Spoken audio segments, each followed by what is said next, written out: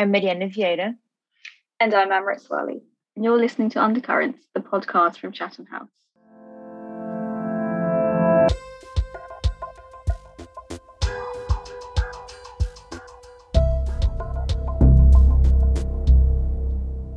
Hello, and welcome to another episode of Undercurrents. Today we have ditched Ben Horton, and Mariana and I have decided to take over Undercurrents. Mariana, how are you? I'm good, Amrit. I think it's my second takeover since I've started as a co-host. So you're the key instigator of the podcast coup. It's all my fault.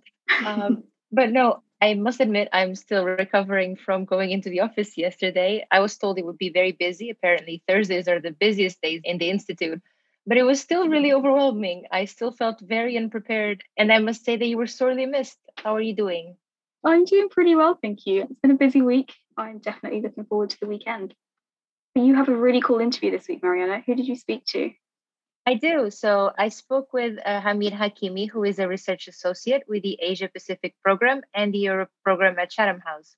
He's also currently pursuing a PhD at the University of Cambridge, and he has written quite a few articles for the World Today magazine throughout the years on a number of different occasions, and most recently for our current issue, looking at the consequences of the US troop withdrawal for the Afghan population. We spoke about the timing of the US decision to pull out of Afghanistan, and then we discussed this in light of the larger trends in Western attitudes towards the region. We then touched upon Hamid's research into migration policies and language, as well as how Afghanistan has changed in the last 20 years since the outbreak of the conflict. How about you, Amrit? Who did you speak to? I spoke to John Keane, who is Professor of Politics at the University of Sydney, and Debasish Roy Chowdhury, who is a journalist based in Hong Kong. Deb and Roy are the authors of To Kill a Democracy, India's Passage to Despotism, which is a new book released just a couple of weeks ago. It's a very provocative title, but it's a very overarching and important book. We'll hear more about it in the interview, but the book essentially looks to unpack the narrative of India being the world's largest democracy, eventually concluding that it is actually the world's largest failing democracy. Let's have a listen.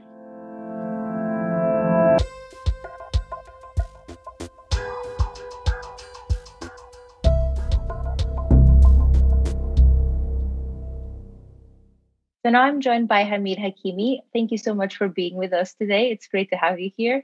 Thank you. It's wonderful. So I thought we would jump right into it and talk about how Afghanistan has resurfaced in the minds of Western policymakers most recently in the context of the US troop withdrawal announcement. This is taking place 20 years after the launch of the first phase of the war in Afghanistan. And why do you think the US is withdrawing now as opposed to earlier in the conflict or later down the line? As far as the conflict in Afghanistan is concerned, it's been quite intense for the Afghans ever since 2001 and even before that, because the conflict in Afghanistan actually began over 4 decades ago, beginning with the coup d'etat of the Communist Party in 1978 that overthrew the so-called First Republic government of Afghanistan and then followed by the Soviet invasion. But kind of jumping back to the post-2001 period, the question of the Americans leaving and NATO withdrawing with them, this was very much on the agenda when President Obama, he won the elections in 2008, 2009, he came to power, and immediately his priority was to conclude the war in Afghanistan. And in 2014, the bulk majority of the US troops, along with NATO countries' troops, did leave Afghanistan.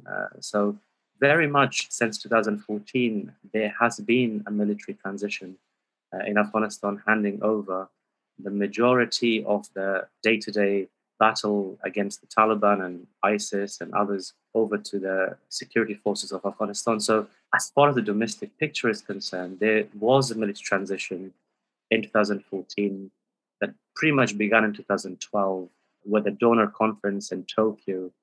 So the withdrawal has happened over time. But having said all of that, I think the expectation was that with President Trump's agreement with the Taliban in Doha in February 2020, that with the Biden administration, there would be a slightly sort of rethink because at least as far as the Afghan government and certain sort of non-Taliban perspectives are concerned, the view was that the Americans would take stock of the fact that the Taliban haven't really reduced the level of violence, that they are really attacking, especially districts and the violence is really high. The violence hasn't gone down, and that would initiate thinking in Washington under President Biden to slow down or rethink deal that President Trump, his administration, had signed with the Taliban. But what President Biden did in April this year was totally unexpected because he announced an unconditional withdrawal of all US troops. So to that extent, the unconditionality feels quite sudden. But is this the only withdrawal that's happened? No, this is actually kind of last symbolic withdrawal. This bulk of withdrawal happened almost a decade. I was reading up on this article that you wrote for the World Today magazine last spring, where you mentioned that Western attitudes to Afghanistan have followed an odd trajectory. Maybe you could explain a bit more what you meant by this and also how the US troop withdrawal fits in this bigger picture of the Western agenda. What I meant was, this is a question I'm really grappling with for a long time. I'm always asked, as somebody who's researching Afghanistan, works on the region, how do you make sense of this whole thing? And for me, it's really a story of a lack of coordination among the international players. There are a few themes that come up. One is the lack of coordination in the whole intervention that went ahead. So it wasn't surprising to see the Australians doing something in southwestern Afghanistan, the Brits doing something completely different in the southern parts, the Americans doing something elsewhere, the Germans doing something up north in the country. And all of these interventions, and I'm not talking military, I'm talking humanitarian and developmental interventions, they did not necessarily coordinate with each other. So there was a lot of replicating the same thing. And it was just very emblematic of the Afghans themselves having quite limited agency. And that's what I meant in that piece when I talked about the lack of a coherent trajectory, because famously, President George W. Bush in October 2001, he announced the military invasion. He said that the Taliban will be punished and that the Afghan people will appreciate the hospitality of the international community. So it was this very triumphalist approach to the war in Afghanistan, that they're coming, saving this several tens of millions, whatever the population was, from this very savage group of people who had hosted the Al Qaeda. And then it went into sort of this narrative about building the state and women's rights and all of that. But slowly it then shifted into a thing about, the donor fatigues, as it's called. And then everyone was talking like, where's this money going? Why is Afghanistan not changing quickly? And at the end, it came to this other thing in Obama years about what was called the mutually hurting stalemate, military stalemate, and all of this, while tens of thousands of Afghans were killed and injured. That language was very much void of Afghan agency. And I went to Afghanistan several times in those years, and it was very interesting because I would go and meet civil society Afghan organizations and activists who would be literally on the front line trying to do things, and then go see people in the military and diplomatic side on the Western embassy side. And they would talk in this language that would be completely divorced of those bunkers that they were in and those concrete walls they were inside. So that odd trajectory is very much the story of what the Western world saw in the conflict and how they defined it. And to the point that now, President Biden famously, when he was candidate Biden recently, he said that, he alluded to Afghanistan basically not being a country properly, that they haven't really got on very well. I wrote about this last year in April. And the language was very much about, Afghans need to sort this themselves, all of this. And some Afghans actually that I speak to tell me, they say, it's very rich of the Western countries to come with 42 countries, whatever, hundreds of thousands of troops disrupt or intervene and then just pull out. This is what, in that piece that I wrote, I talked about pulling the dagger. That wasn't me, that was an Afghan elderly man talking about his country's military invasion, intervention, whatever you call it. He saw that as an invasion, and he said the American invasion was a dagger, and that when you pull it out, that's where you need to be more careful, because the pulling out of the dagger kills you more often than the stabbing itself. So kind of very, for those of us who've been very immersed in work on Afghanistan, this is something that we all see. So it's not something that I hold in some kind of an individual opinion, but it's very much shared by people who know Afghanistan, have worked in it, or have spoken to Afghans. That's fascinating. Bringing up this point that you made about the shifting discourses that are sort of detached from reality, I wondered if we could focus a bit more on the research that you do on migration for Chatham House. There's been an increasing use of this crisis management language that portrays migration as a threat for the West to tackle. At what cost does this obscure other dynamics of migration as a social phenomenon, especially in the case of Afghanistan? So for Chatham House, I've been involved in migration research for the last sort of 5, 6 years. And what I have been very interested to look at is starting with the drivers of migration. This was the height of what was called in Europe the migration crisis, which then, ever since, has been called by academics and researchers as a crisis of migration management in Europe. It wasn't necessarily the sheer numbers, which were considerably larger, of course, in 2014-15, spiked by the Syrian conflict as well, that displaced millions of Syrians, unfortunately. But for Afghans, Afghanistan is one of the world's longest and protracted refugee source countries. As I mentioned at the beginning, this began in the 70s, very early 80s, when the Soviet invasion took place. But in the large numbers that have moved out of Afghanistan, the outward migration from Afghanistan, this has happened to mainly neighboring countries of Pakistan and Iran. Collectively, the numbers are somewhere between 4.5 to 5 million Afghans who are outside Afghanistan, and the bulk majority, over 4 million of this, is considered to be in Iran and Pakistan. And here, I must say that these numbers are very much based on estimates. And I mean, although they're quoted by the World Bank and the development agencies, but I mean, these are all estimates. So for Afghanistan as a country, it's very much impacted by the experience of nation states emerging in around post-colonial period and colonial period. And so the geography that we today see as Afghanistan is at the center of, this kind of a roundabout region where it connects to South Asia on the what used to be British India, Greater India, that now today is Pakistan and India. So it borders Pakistan, it borders Central Asia, and it borders Iran, which is considered sort of Middle East, West Asia. So this is a country that is at the joining of several regions, and all these regions were, in the kind of pre-colonial period, considered to be places of mobilities and connectivities and connections. So the historical Silk Route that we talk about, the Gandhara civilization that we talk about.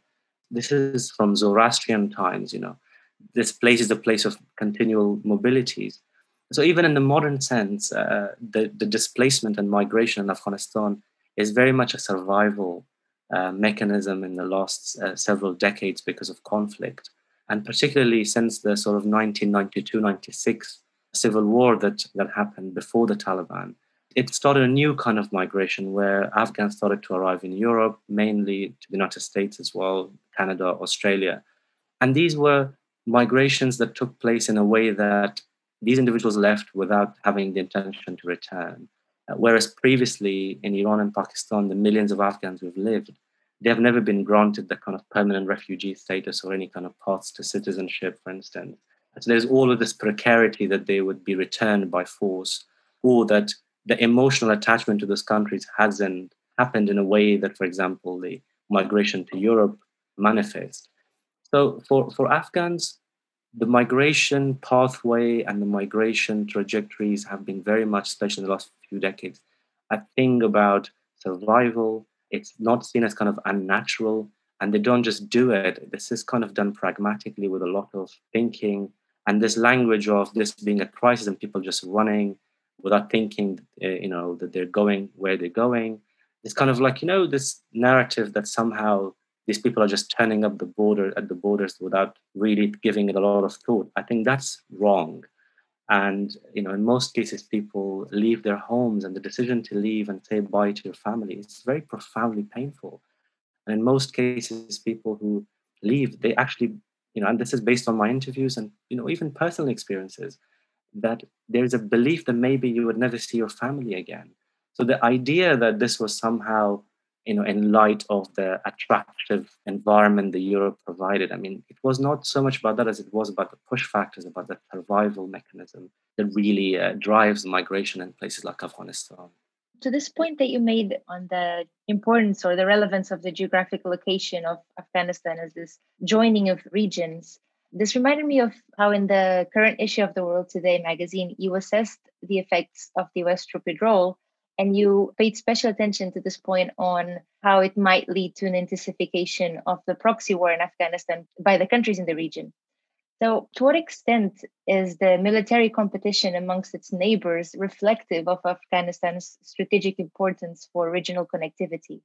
So, because of the conflict in Afghanistan, the sort of the 1970s and 80s in particular, when the Soviet invasion happened, the United States and other Western countries at the time who were the anti-Soviet bloc, they listed the help of Pakistan mainly, but also later on Iran got involved too. But mainly it was Pakistan that facilitated the help and the funding from the CIA and other Western allied nations to allow millions of Afghans who'd come to seek refuge in Pakistan to be regrouped and recruited as what was called the Mujahideen groups. And they were what is called Tanzim, so these are jihadi organizations.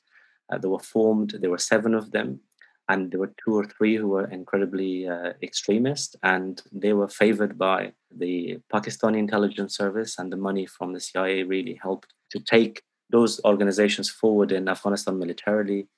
And they were involved in what was then, the civil war of the 1992-96 period. So that's kind of a very brief historical narrative. So the proxy client relationship between the regional countries and the various armed factions in Afghanistan go back to the 70s and the 80s, definitely. And those relationships have stayed.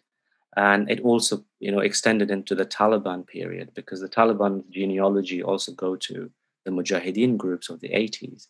So the Taliban had an extended relationship with Pakistan, as being the Pakistani, the UAE, and Saudi Arabia were the only three countries that recognized the Taliban diplomatically at the time. And Pakistan had an embassy in Kabul, it had a consulate in Jalalabad, it had in the eastern and also in the south, they had a consulate. And if you wanted to go to Afghanistan in the Taliban period, the only route would have been through Pakistan. So Pakistan was a gatekeeping country when the Taliban were in power. And then when the American invasion of 2001, the military intervention happened, a lot of these Taliban ran away to Pakistan and they found refuge there. Their families are there. I mean, only this week, the Pakistani interior minister admitted in a media interview that the Pakistan hosts Taliban's families and their leadership. So the problem with the proxy situation is that it is very much a war between India and Pakistan, between Iran and the West, the Chinese and the Russians, and everybody else who are around Afghanistan. They have means to mobilize their Afghan proxy elements in the country to engage in contestations that are usually armed and result in fighting and violence, to promote those countries and those countries' wider interests through Afghanistan. And here, mainly, the concern is that Pakistan and Iran, as being the two bigger neighbors with much bigger engagement and involvement, that they have the capacity to affect the situation, that through their proxy and sort of these armed groups and various other factions in Afghanistan that they have connections with, that they'd be able to get into kind of renewed violence that really is about the interest of those countries, but it's manifesting on the ground in Afghanistan. Thank you so much, Hamid. That's such an in-depth picture of the regional connectivity aspect that you also talk about in other parts of your research. I thought that as a final question, I would like to move away from this US-centric lenses on Afghanistan that sees the country as this sort of static backdrop for hostilities. I mean, no doubt that the country has changed over the last 20 years, and the Afghan population has become significantly younger, with 47% being under 15 years old as of last year. Going forward, what are the implications of these changing demographics for society, for national policymakers, and even international aid donors? That's a wonderful question, and it's important to address the changes in Afghanistan. And we have to also step away from this kind of, Western-centric mantras such as the gains of the last 20 years. And by that, we usually mean stuff that we can understand and relate to. But Afghanistan is a fundamentally transformed place. As you rightly pointed out, it's a significantly younger demographic, which offers both opportunities because this demographic has ambitions. It wants to, in general sense, be economically active. The economic aspirations have really hardened. So this Afghanistan, this place where ideologies are born and then majority of the society rallies around those ideologies, I think that can be challenged, especially if we look at the urban populations, urban youth bulge. But it also offers challenges because, unless there is stability in Afghanistan, that this urban young population, like other parts of the world where you have youth bulge in the urban sense, they will be forced to leave the country to seek their aspirations elsewhere, or to be involved in the illicit economy of drugs, of all the kinds of challenges that societies with weak states are faced with. But I'm always heartened. I feel very encouraged every single time I am in Afghanistan and I feel a bit down. And I just go out and I see the younger people. I go into cafes in the cities, or I meet a tailor. I know somebody who, for example, sews a waistcoat or something like that, very completely human and non-political. That's where you see the rays of hope. That's where you see the change that's really happened. But for that, we need to be aware of the fact that we have to remove our Western lenses. We have to see people and speak to them, even if we disagree with their lifestyles, even if we disagree with the way they're dressed. And this applies to very much everywhere in the world. In places like Afghanistan, it really does apply because the aspirations are there. We have a responsibility, I think, to tell the story correctly.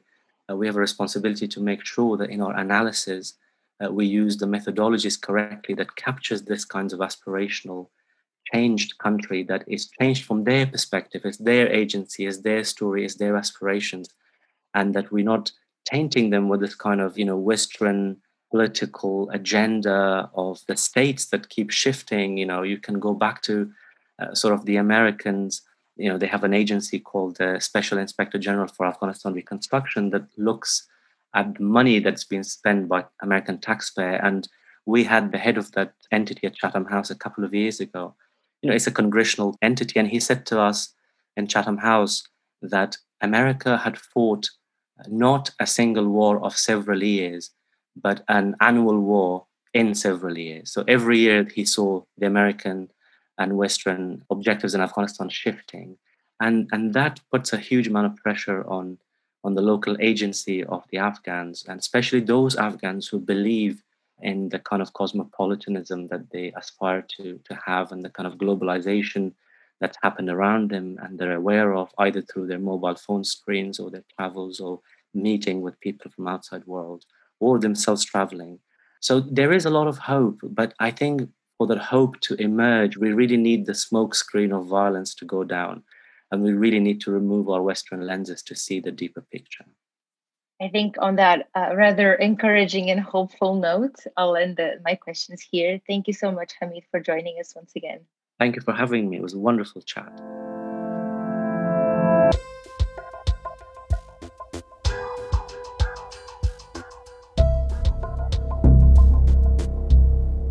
Today, I'm joined by the authors of a new book called To Kill a Democracy, India's Passage to Despotism.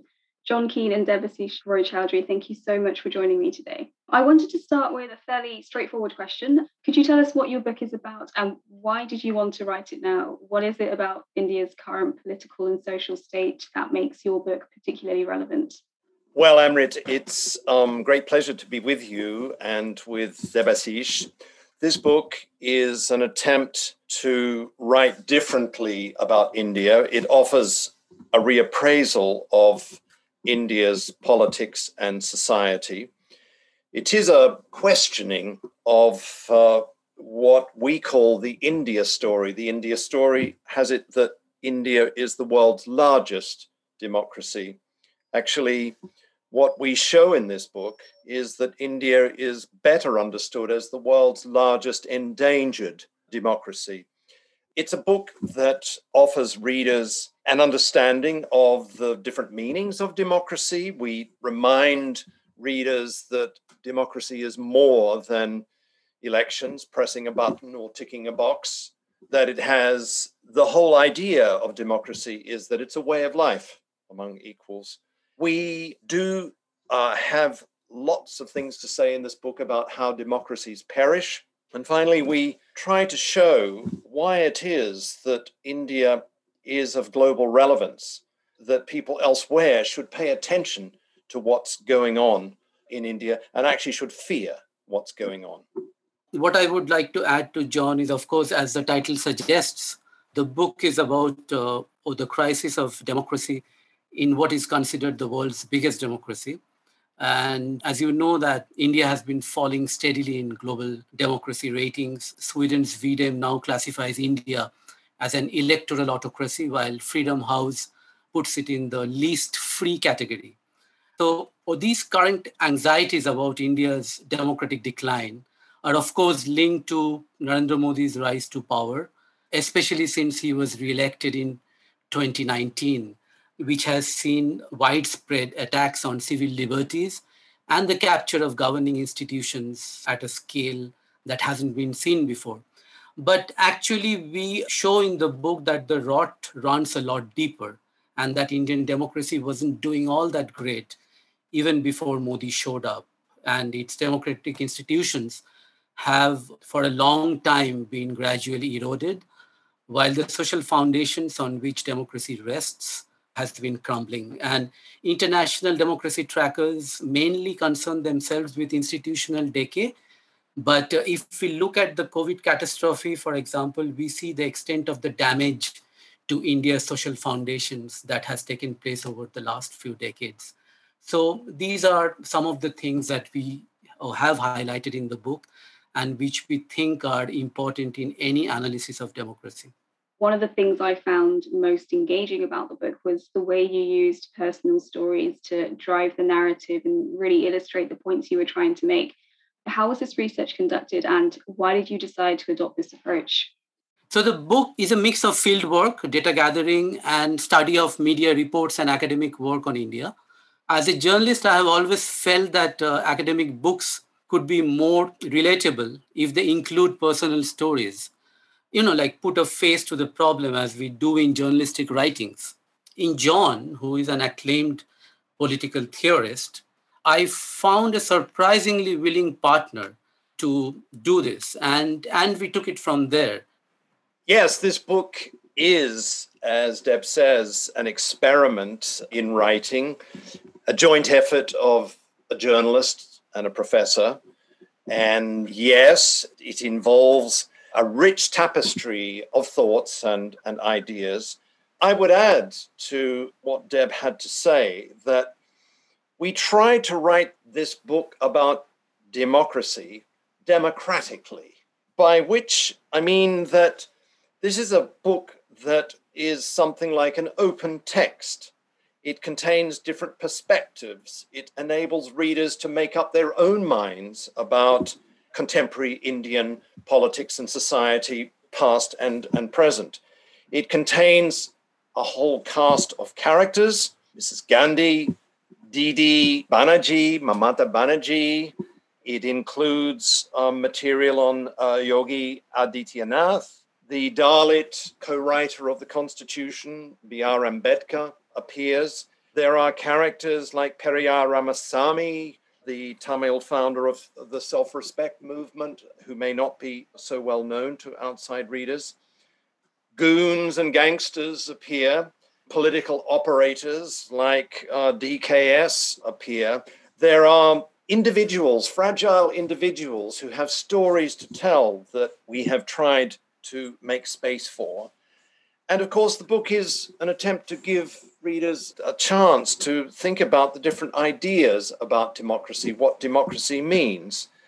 And above all, I would say that this is a democratic book in the sense that we don't moralize. We do have a big story to tell about the contemporary crisis of Indian democracy, but we don't set the bar too high. We try to take our cue from the Constitution and from the founding ideals of the independent Republic of India.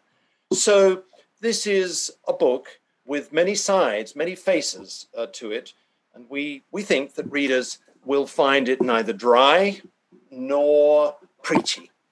So from my reading of the book, it's quite clear that governmental mismanagement done in the interests of economic growth and wealth and the accumulation of power, it's perpetuated existing problems or issues without really offering any solutions to them. And throughout all of these personal stories that you use to demonstrate this, the centrality of social infrastructure is really clear and heavily emphasized. John, I was wondering, could you tell us a bit about what academic literature tells us about the importance of infrastructure in connecting people to democracy and what makes India stand out in this case? Yes, the stories told in our book point to an older, but we think highly relevant understanding of what democracy is. You know, there is a habit among journalists and politicians and other observers to think of democracy as not much more than elections, periodic elections, which should be free and fair. What we say in this book is that democracy is actually much more than casting votes periodically. It's much more than public scrutiny of power, for example, through bodies like the Election Commission. What we try to explain with lots of examples and characters is that democracy is a special kind of social life. It is freedom from hunger, freedom from humiliation and violence. Democracy is on bad terms with callous employers. Democracy rejects caste bigotry and religious dogmatism. Democracy is about respect for children and women. Democracy is also about the right to clean air and water. It is freedom from fear. It's a rejection of the dogma that social life can't be changed, that things are naturally as they are given, that subjects have to put up with these things.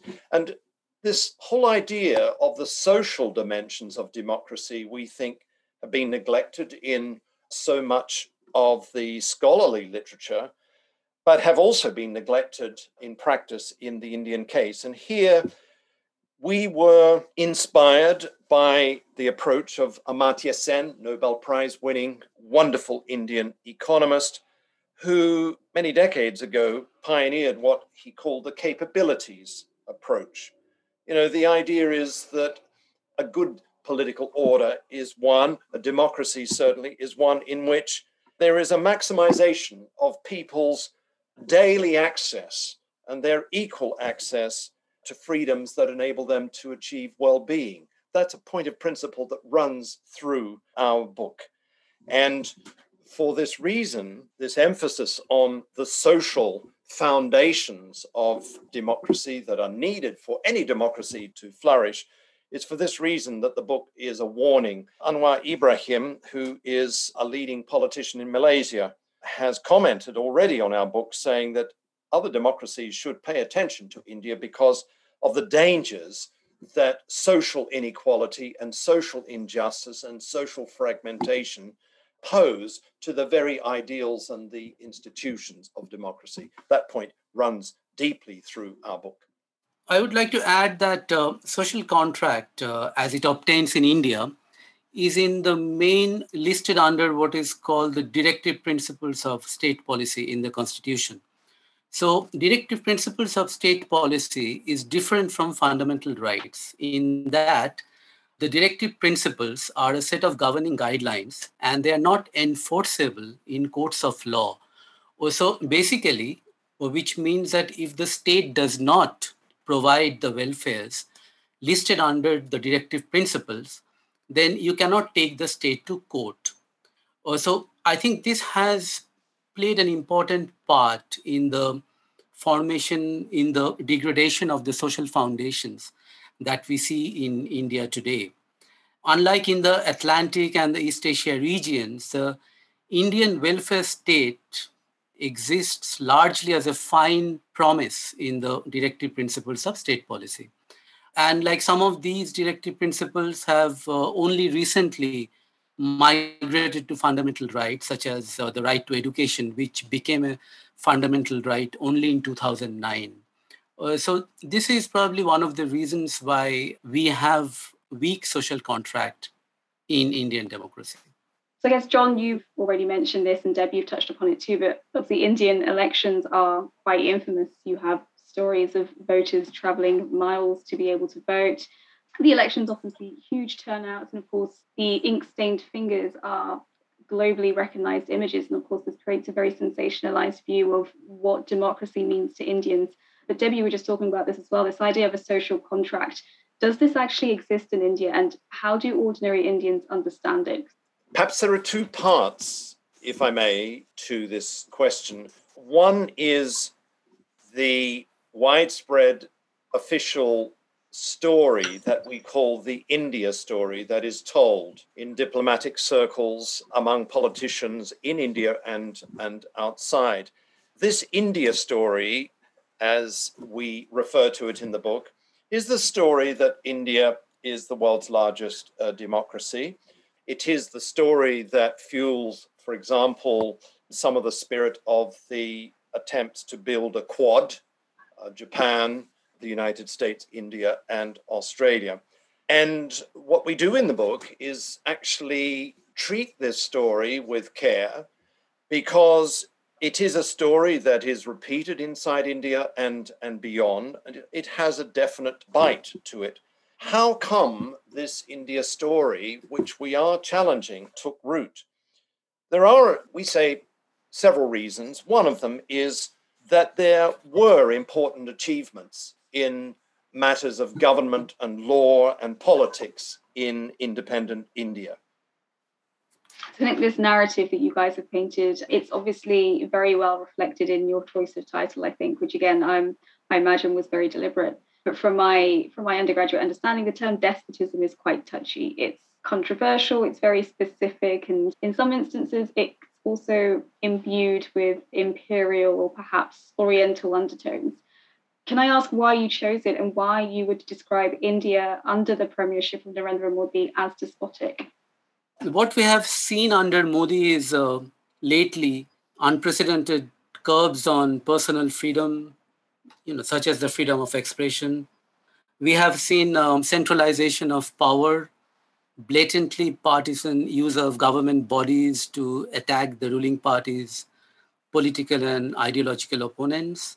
We have seen criminalization of peaceful dissent in a way that has never been seen before, at least not in the last few decades. Then we have seen the free pass given to vigilante groups to intimidate opponents, or the neutering of the legislature, unprecedented media controls, elite capture of institutions. Then there is this torrent of dark money flooding the political system as a result of electoral bonds, which allow anonymous and limitless contributions to political parties. More than 95% of these money coming from electoral bonds now goes to fund Modi's party. So the elections are neither free nor fair. Of course, some of these pathologies are not entirely new, but we are seeing an intensification of these pathologies under Modi. But most importantly, the current concentration of power by a demagogue at the head of a legislatively unchallenged party to push a majoritarian ideology that is in open conflict with the country's constitutional norms of secular multicultural democracy. These are the things that heighten the real dangers of a despotic transition passage, if you will, as never before. So this is why we chose this particular time to highlight the problems facing Indian democracy. I'd like to add a few words about the genealogy of this keyword despotism. Amrit, you are right. It had a long history before our times, stretching actually back to the Greek world. And there was a certain point in the early modern European period where despotism was a word to describe forms of government in the East, in the subcontinent, in China, in Persia, in Japan.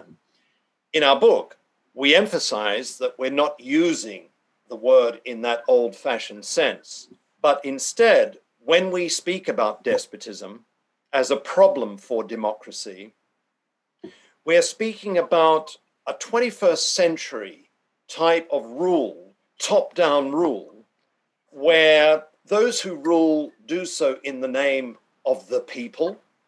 They present themselves as avatars of the people, a form of top-down rule in which independent judiciary is neutered, in which parliaments are constrained, where the bureaucracy is politicized, where media is clamped down upon and there's lots of propaganda and lies told, and a form of rule which, however, is attractive to millions of people, and a form of rule that claims to be rule by the people.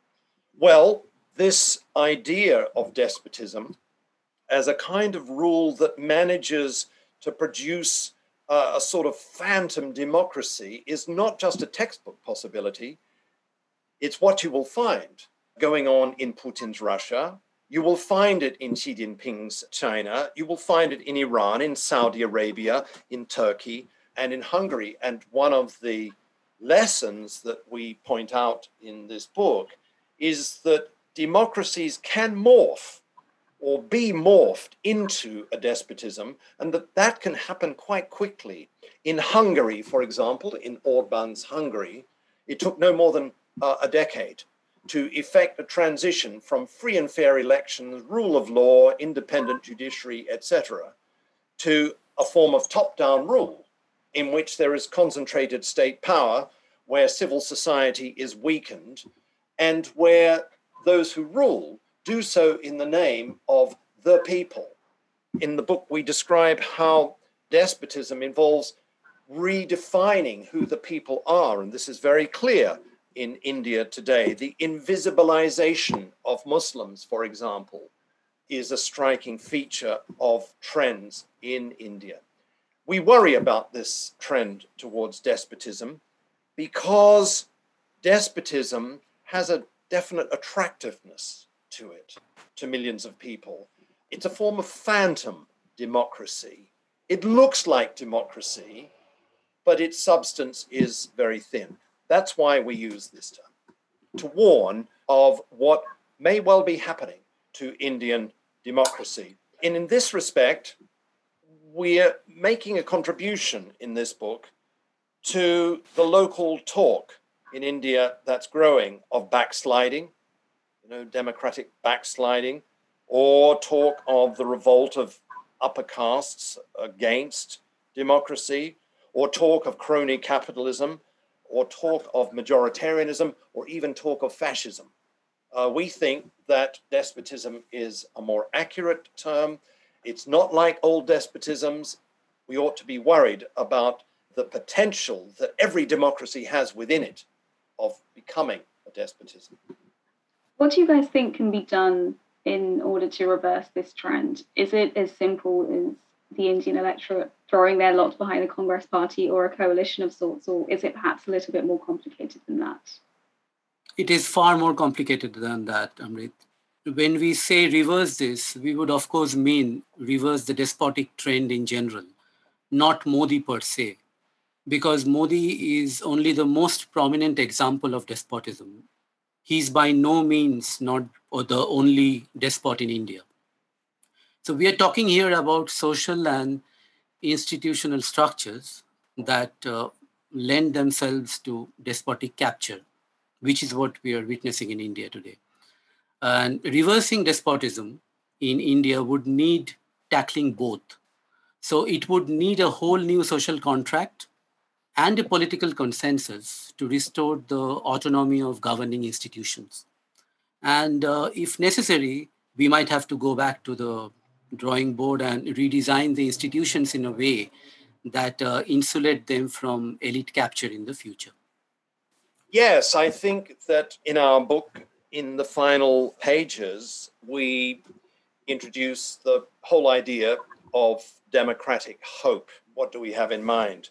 Well, if we look at India in these years of the early 21st century, we see the potential of millions of mutinies by citizens against these trends. Voter resistance would be one example it should be borne in mind that the BJP in 2019 amassed only around 37% of the popular vote. There is the possibility, as we see, of regional parties resisting this trend, resistance from the state level in a proto-federal system. India is, of course, a tapestry of languages, of ethnicities, of caste and class divisions. And we say in the book that that tapestry presents blockages, resistances against the whole idea of Hindi, Hindu, Hindustan. One India, which is what the present government is peddling. We say as well that there are signs of rising awareness among many millions of Indian women that dignity is important, and we even suggest that the dignity of women may well be a very important measure of the democratic qualities of any political system. Women's resistance to the new citizenship law is a case in point. The spirit of satyagraha, of nonviolent resistance, is not dead. Institutions like public interest litigation, used widely, the estimate we summarize in our book is that between 4 and 6 million public interest litigation actions are filed every year. These are protests against injustice. And finally, not to be underestimated, is that the Constitution, a very fine Constitution by 20th century standards, is being defended afresh by scholars, for example, like Eshwari Kumar and others. There is a sense that defending the Constitution against these trends is a very important lever against despotism. One final thought, if I may, is listeners may not have thought much about the way democracies breed hope against hope. The very fact that there are spaces in which citizens can gather, talk to one another through social media, participate in elections, are the conditions in which hopes can crystallize. And by hopes in this book, we don't mean wishful thinking, abstract utopian thoughts. Hopes are about the belief that it's possible to live a better life and that the materials for enabling that are present. Hopes, we think, for democracy, for a restoration and a flourishing of democracy are not dead. Democracy, as a way of handling power, has a remarkable ability to stir up insurrections. And the possibility of insurrections shouldn't be underestimated, even in these rather dark times in India. I think democratic hope is probably a rather poetic place to end. So, John and Deb, thank you both so much for talking to me today.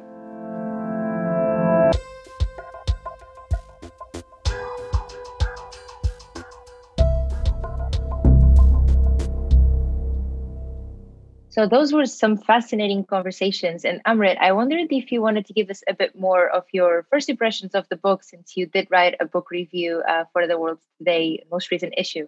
Absolutely. So we heard about it in the interview, but I really liked how Deb and Roy sought to merge journalistic writing styles with academic theories. It made the book very accessible. There were some fascinating stories, some a little heartbreaking, others quite warming, about how Indians have kind of creatively sought solutions to issues and concerns that the state should actually be addressing. Overall, though, it was a really, really good book. And I think it reads as a good corrective to other democracies as well about how easy it is to fall into bad ways. If you want to read the review, find out more about the book, there is a link to the article in the show notes. We'll also include a link to Hamid's article as well, which was super interesting. And if you appreciate all the links we leave for you on the show notes, as well as the interviews that we put together, it would be great if you could rate us and leave us a review on the podcast platform that you use. It really helps us reach other people who might be interested in similar content. We really hope you enjoyed listening to this episode, and we'll see you next time. Thanks for listening.